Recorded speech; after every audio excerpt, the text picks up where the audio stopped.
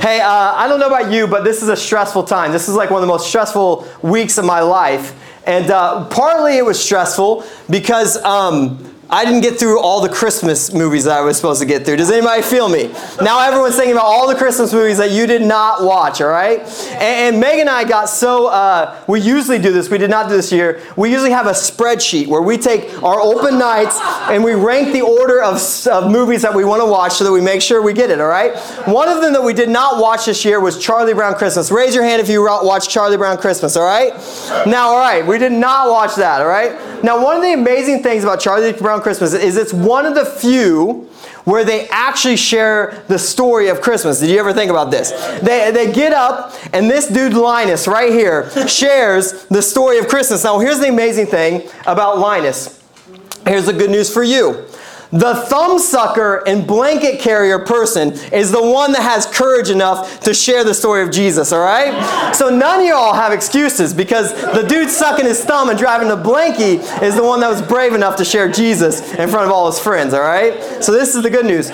Now what's interesting is that Charles Schwartz, who wrote this, he has Linus share the story of Christmas, and he starts with Luke 2:1, which I think is fascinating. Luke 2:1, in those days, Caesar Augustus issued a decree that a census should be taken of the entire Roman world. This is how Linus starts the story. This is how Luke begins this part of the narrative. And it's a lot to unpack, and if we're not careful, we can miss what's going on. Because Luke is making a point very clear. He's the only one of the gospel writers who puts Jesus' birth in a specific time. He's like, world history is happening. And he's saying, I'm going to put Jesus' birth at a place and a time because I need you so desperately to know that this is real people. This is a real thing that happened. And we can place a time and a place for this to happen.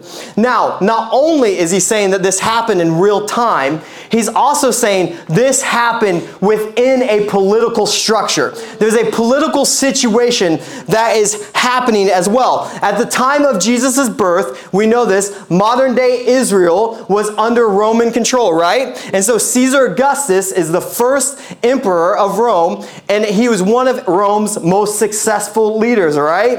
And we see that it's the shadow of Caesar Augustus that Jesus' narrative is taking place. The story of Jesus, his birth, Mary and Joseph going into Bethlehem. All this is happening real time. And what's interesting for us is that the word Caesar Augustus means nothing to us, right? Besides probably John, because he knows all about world history.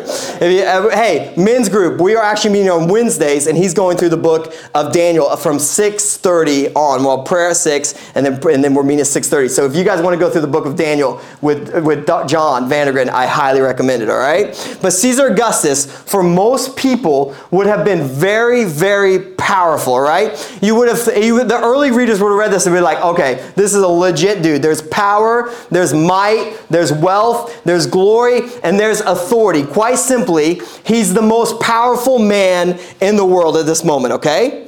And what we see is that he's so powerful that the Roman government and many poems written about him, they call him what? They actually call him the Son of God.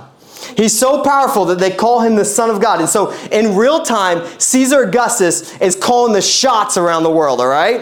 And so when you think about a person like the Emperor of Rome, you think of power. Now here's the thing. Holding power really is not that fun. It seems like it would be fun, but it's really not that fun, right? It's actually really stressful. And so it's an expensive thing to hold power. And so he has to call a census because he's got to count the people. He's got to know how many people within his empire are there because the government's going to get their money. Am I right? Yeah, that will preach, right? And so what we know is that the Roman government is saying we need to know exactly how many people are going through because this empire is huge, and we need to know how much money is going to be rolling in, all right? And so he broke it up regionally. And so in this time, in this place, we see that it's now Israel's turn to be counted, all right? He's going to do this regionally, and it's now this time. And what we see is that the empire needs to know how to control their people. And what's interesting is that God is using the powers of the day to orchestrate what he's doing new. All right? God does not work outside of time and space. He doesn't work outside of the powers and the structures of our day. He works through them to do mighty things. All right? And so the story of Christmas is that he's going to work through the time of Caesar Augustus to do a mighty thing. Now, what's interesting is that in your life, many of us, myself included at time, think of God as this far-off God, this God that doesn't really care about me, that's doing his own thing. How could he even care about me? But what we see is that he's not a far-off God. He works within all of our hopes. He works within all of our dreams. He works within all of our weaknesses. He works within all of our limitations. He works within everything that you are to do what? To do mighty things. And the Christmas story is this. And we see that Luke points out something intentional is happening here. Joseph has to respond to this decree. He has to take Mary into Bethlehem. They have to be counted. And Augustus' decree goes out in perfect timing to fulfill all the prophecies. This is what God's doing. Can I get an amen? Amen. And so what we see is that Luke is setting up this contrast of kings at the same time. There's the worldly king and there's the eternal king that's going to happen, all right? In real time, with real people, God is using power dynamics to show that there is about to be a new power happening here on earth, all right? And so he knows, God knows that the Roman Empire is in charge. God knows that Caesar Augustus is growing an empire. And he's like, hold up. I'm about to do a new thing to show that there's new power dynamics that greatly affects the way that all of us should view God. You see, there's a downward spiral when it comes to power and influence in this story, okay? Luke starts with Caesar Augustus, right? The embodiment of ruthless power and privilege. Then he moves to Joseph, a poor but faithful man. And then he moves to Mary, right? A young, pregnant woman that has to travel for this decree. And then he moves down to a baby. There's power happening within all this. We're starting big and we're going down to a baby, all right? There are few less things, less powerful than a baby. Think about that, all right? Except maybe a baby that's born to poor parents that can't find an Airbnb in Bethlehem and have to throw them into a stable, right? Think about the power dynamics that are happening, because this is God. There's no more lowly position than this. And at the same time Jesus is born, the world is recognizing the most powerful man in the world, Caesar Augustus. They're having to change everything that they do to get to the census, to get to Bethlehem. And at the same time, Jesus is like, here we go, all right? God's moving, completely surrounded by all the Caesar Augustus is completely surrounded by all privilege and power and wealth. And we see this, Luke 2:4-7. So Joseph also went up to the town of Nazareth in Galilee, to Judea, to Bethlehem, the town of David, because he belonged to the house and the line of David. He went there to register with Mary, who was pledged to be married to him and was expecting a child. While they were there, the time came for the baby to be born, and she gave birth to her firstborn a son. She wrapped him in cloths and placed him in a manger, because there was no guest room available for them. God invades our space. God invades our space. And he invades the space in the most intimate of ways. Look, Jesus could have just showed up. I was thinking about this. He could have just teleported in. He started his ministry at 30, right? He could have just shown up like, who is this dude? And Jesus walks around and he has all the power and all the might that you could see. But instead, God decides to work through the natural to do the supernatural. I've been through 2 births. I've been at 2 births, so let's be honest. I didn't actually go through it. Let's just be honest. And I remember the first birth, man. I was a nervous wreck. It was so bad that during both births, we had the same doctor. The doctor had to stop dealing with Meg and look at me and make sure I was okay. At one time, she brought in a nurse to get me to sit down and check my vital signs because I'm about to pass out. Anybody else there, all right? Hey, listen, birth is an intense thing. I've only witnessed it, but it's an intense thing. But being a baby is intense as well. From the beginning of Jesus' life, he can relate to you. He didn't just teleport in. He was born in the humblest of ways within a Roman Empire to do two amazing things, okay? And so I want to hold these two truths together. Number one, to establish a kingdom that would far outlast the glories of Rome. This is a king that is being born, and at the same time, he comes to totally relate to us. This is what we have to live in tension, okay? The King of Kings, the Lord of Lords, comes through birth as a baby to set up a kingdom and at the same time relate to you and me. Look at this. Caesar Augustus was powerful, mighty, wealthy. Jesus was more powerful. He was more mighty. And we know this. Matthew 28:18. Then Jesus came to them and said, all authority in heaven and on earth has been given to me. All authority on heaven and earth have been given to me. Now this Greek word here actually means, this word authority, actually means the official right or power. Okay? So what that means is that everything here on earth, Jesus has the right and the power to, okay? So this baby being born naturally, instantly has all authority, all right, all power to everything on the earth, and yet he still comes as a baby.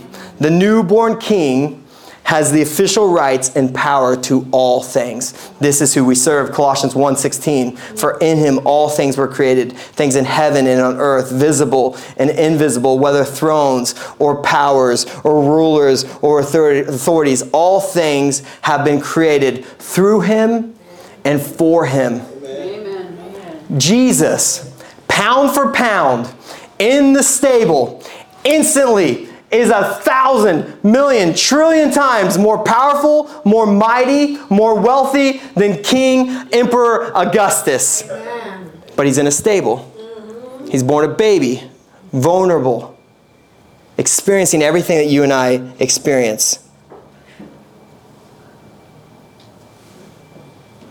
What's interesting is that to keep power, Caesar Augustus has to tax his people.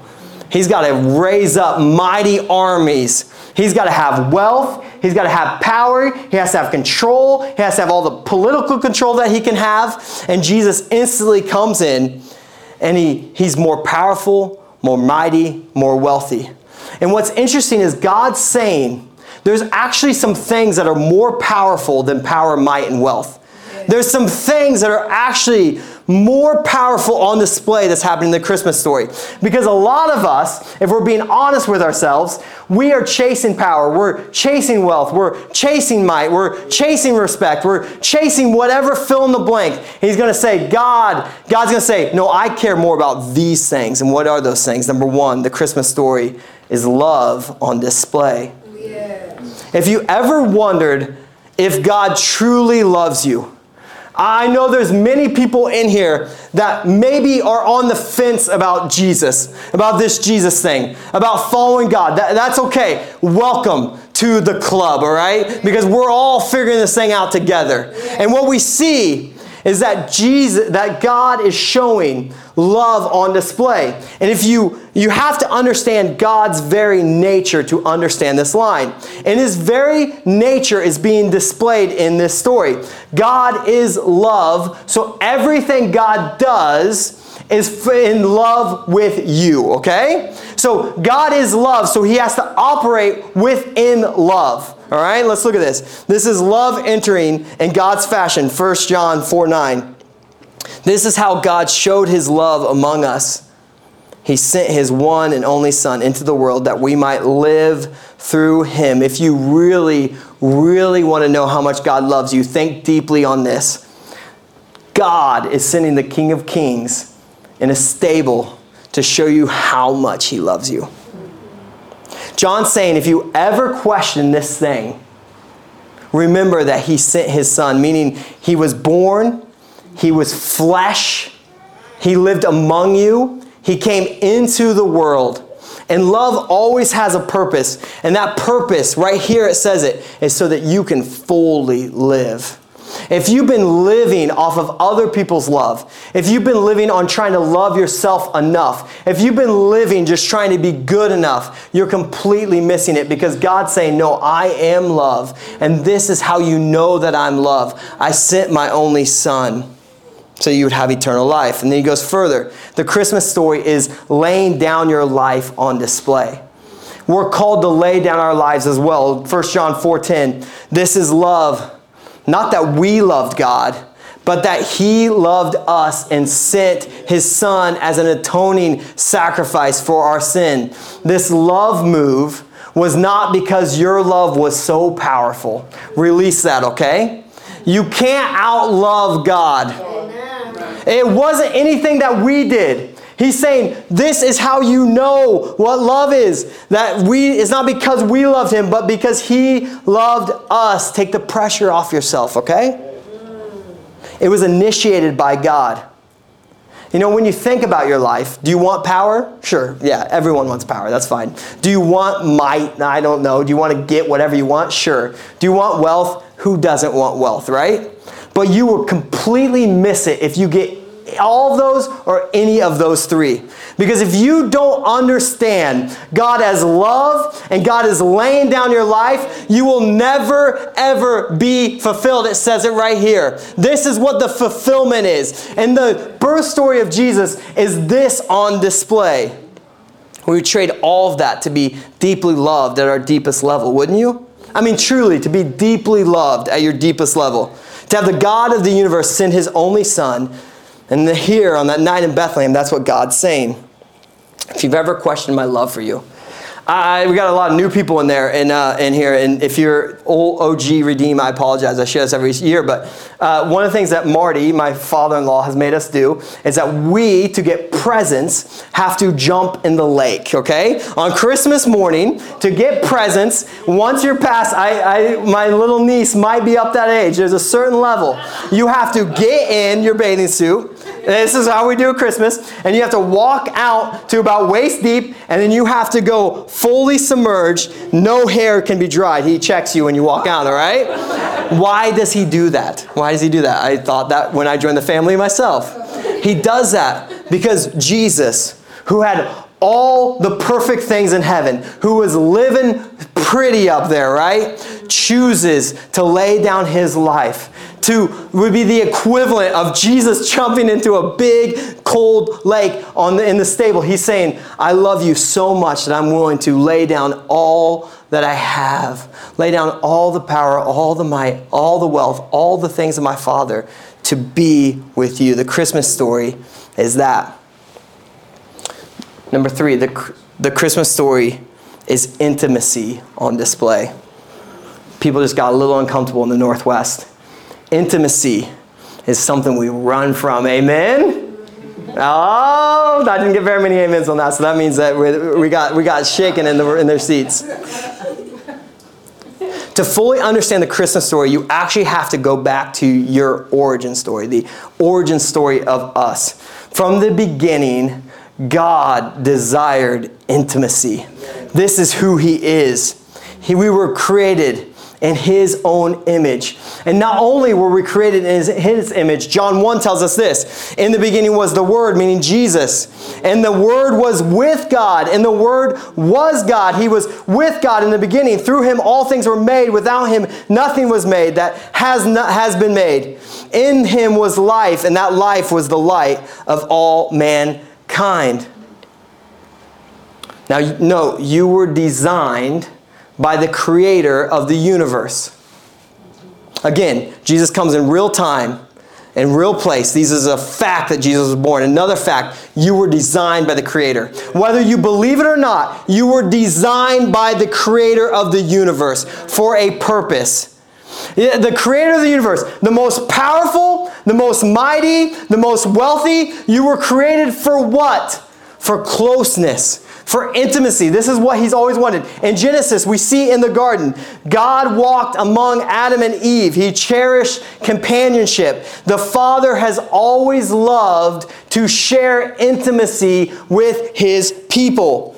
He's desired to love and commune with us. And we all know the story. Sin creeps in. There's a divide that happens. The intimacy is fractured until this moment, okay? This is what's happening. Think about this. This garden moment where sin fractures and breaks intimacy. Under Caesar Augustus' rule, Joseph and Mary go to Bethlehem, and in a stable, intimacy is getting back into place. Jesus, who desires intimacy with you, who's going to give us the Holy Spirit, it comes through the baby to bring intimacy to us. Isaiah 6:9, for to us a child is born, to us a son is given, and the government will be on his shoulders. And he will be called Wonderful Counselor, Mighty God, Everlasting Father, Prince of Peace.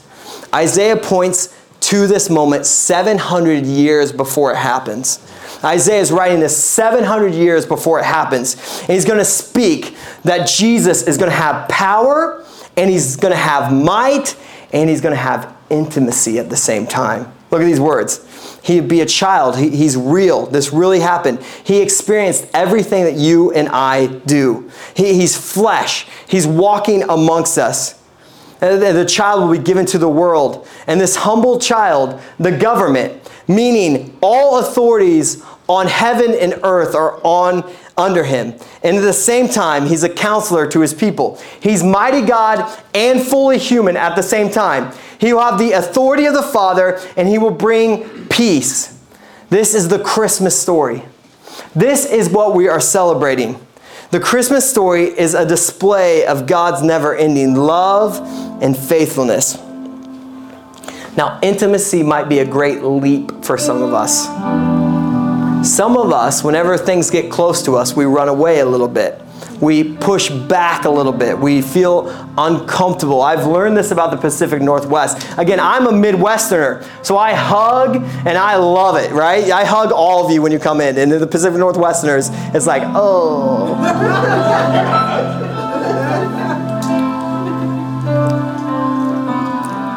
But at our deepest, we long so much for intimacy.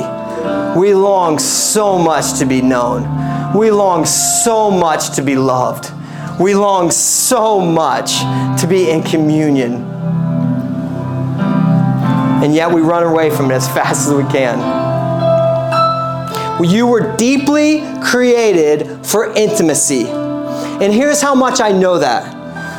That God did this not because of how you loved him, but because he loved you that much.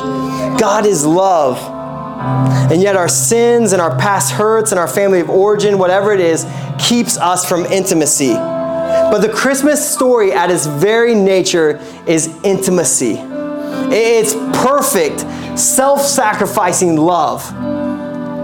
It's a love that we desire so much in our lives. So here's my challenge to you. You can search far and wide. You can search within your spouse. You can search within a family member or a friend. You can search anything that you want in this world, and you will never be deeply loved like this. You will never have intimacy like this. You will never have closeness like Jesus is in your life. And Jesus is saying, I want this so much for you that I'm willing to come from heaven and bring heaven here on earth and to be born into a stable and to live all the ways that you live because he desires closeness with you. Don't run away from it. I'm telling you, it's the greatest decision that you will make is to say, Jesus, I put my faith in you. I put everything in you. I desire to be known at the deepest level. Reflect on the whole story, the God who had power and might to create you, who breathed life into humans, who knew you while you were inside your mother's womb, who knows every hair on your head, chose to experience your plight, chose to send his son to bring heaven on earth, to be fully God and at the same time fully human, to have empathy for you, to show his love, to experience all the pain that you right now are experiencing, all the ups and all the downs, the disappointments, the brokenness, the sorrows. He came into a world in real time under Caesar Augustus, and he did that to come into a world of brokenness, to come into a world of darkness, not a world that was just ready for him and he could just walk in peace. He came and he said, I'm going to walk into what you walk into, to say, this is how much I love you. And at the same time, he takes all your shame, he takes all your guilt, he takes all your limitations, he takes all of your weaknesses. And on that night, he set into motion the God of the universe who came to experience everything. He now says, this is who you really are. This is who you really are. I look past all that and I love you deeply. Now you can fully walk in the light.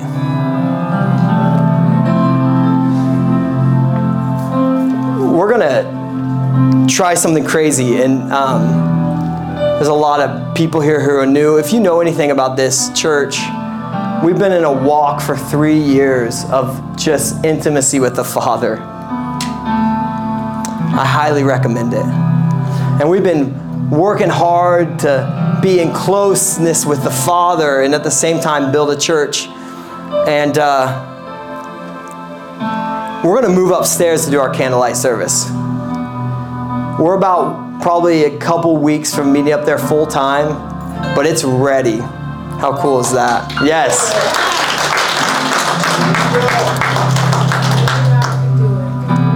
And the reason we want to do that is because we want to come together as a family to celebrate on Christmas the new worship sanctuary. We're still a couple weeks away from getting all the chairs in there, so you're going to be standing. But if you've been walking with us, or if you're new here,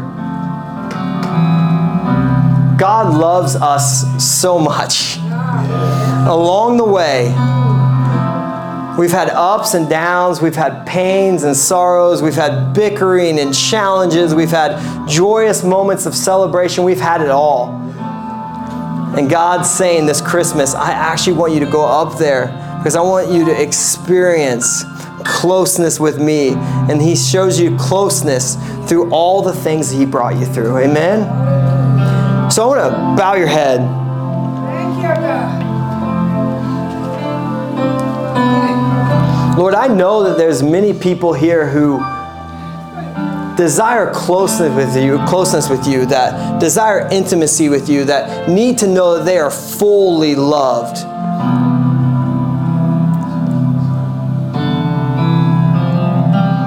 Lord, we thank you that you love each one of us.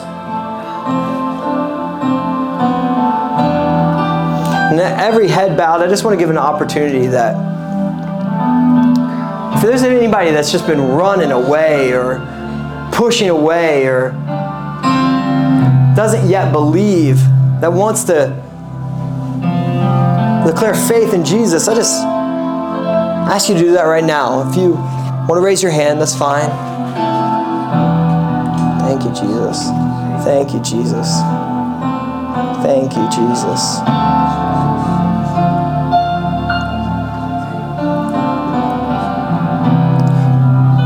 So Lord, as we place our faith in you, as we declare you as our Lord and Savior, that we celebrate you, that you came and lived amongst us, that you were Emmanuel, God with us, that you were born and that you walked the life that we walk, that you experienced the ups and the downs, everything that we did, and then you laid down your life to even get here, and then to lay down your life on the cross even more. We put our faith in you. We put our faith that the cross is enough, that all of our faith, Lord, all we have to have is faith that you died for the forgiveness of all of our sins, Lord. We thank you. So today, as we celebrate the coming of the Lord, we also thank you that you laid down your life for each one of us so we can fully live. The word there, fully live. That we could experience life in all of its fullness. We thank you, Jesus. In Jesus' name we pray. Amen. Amen.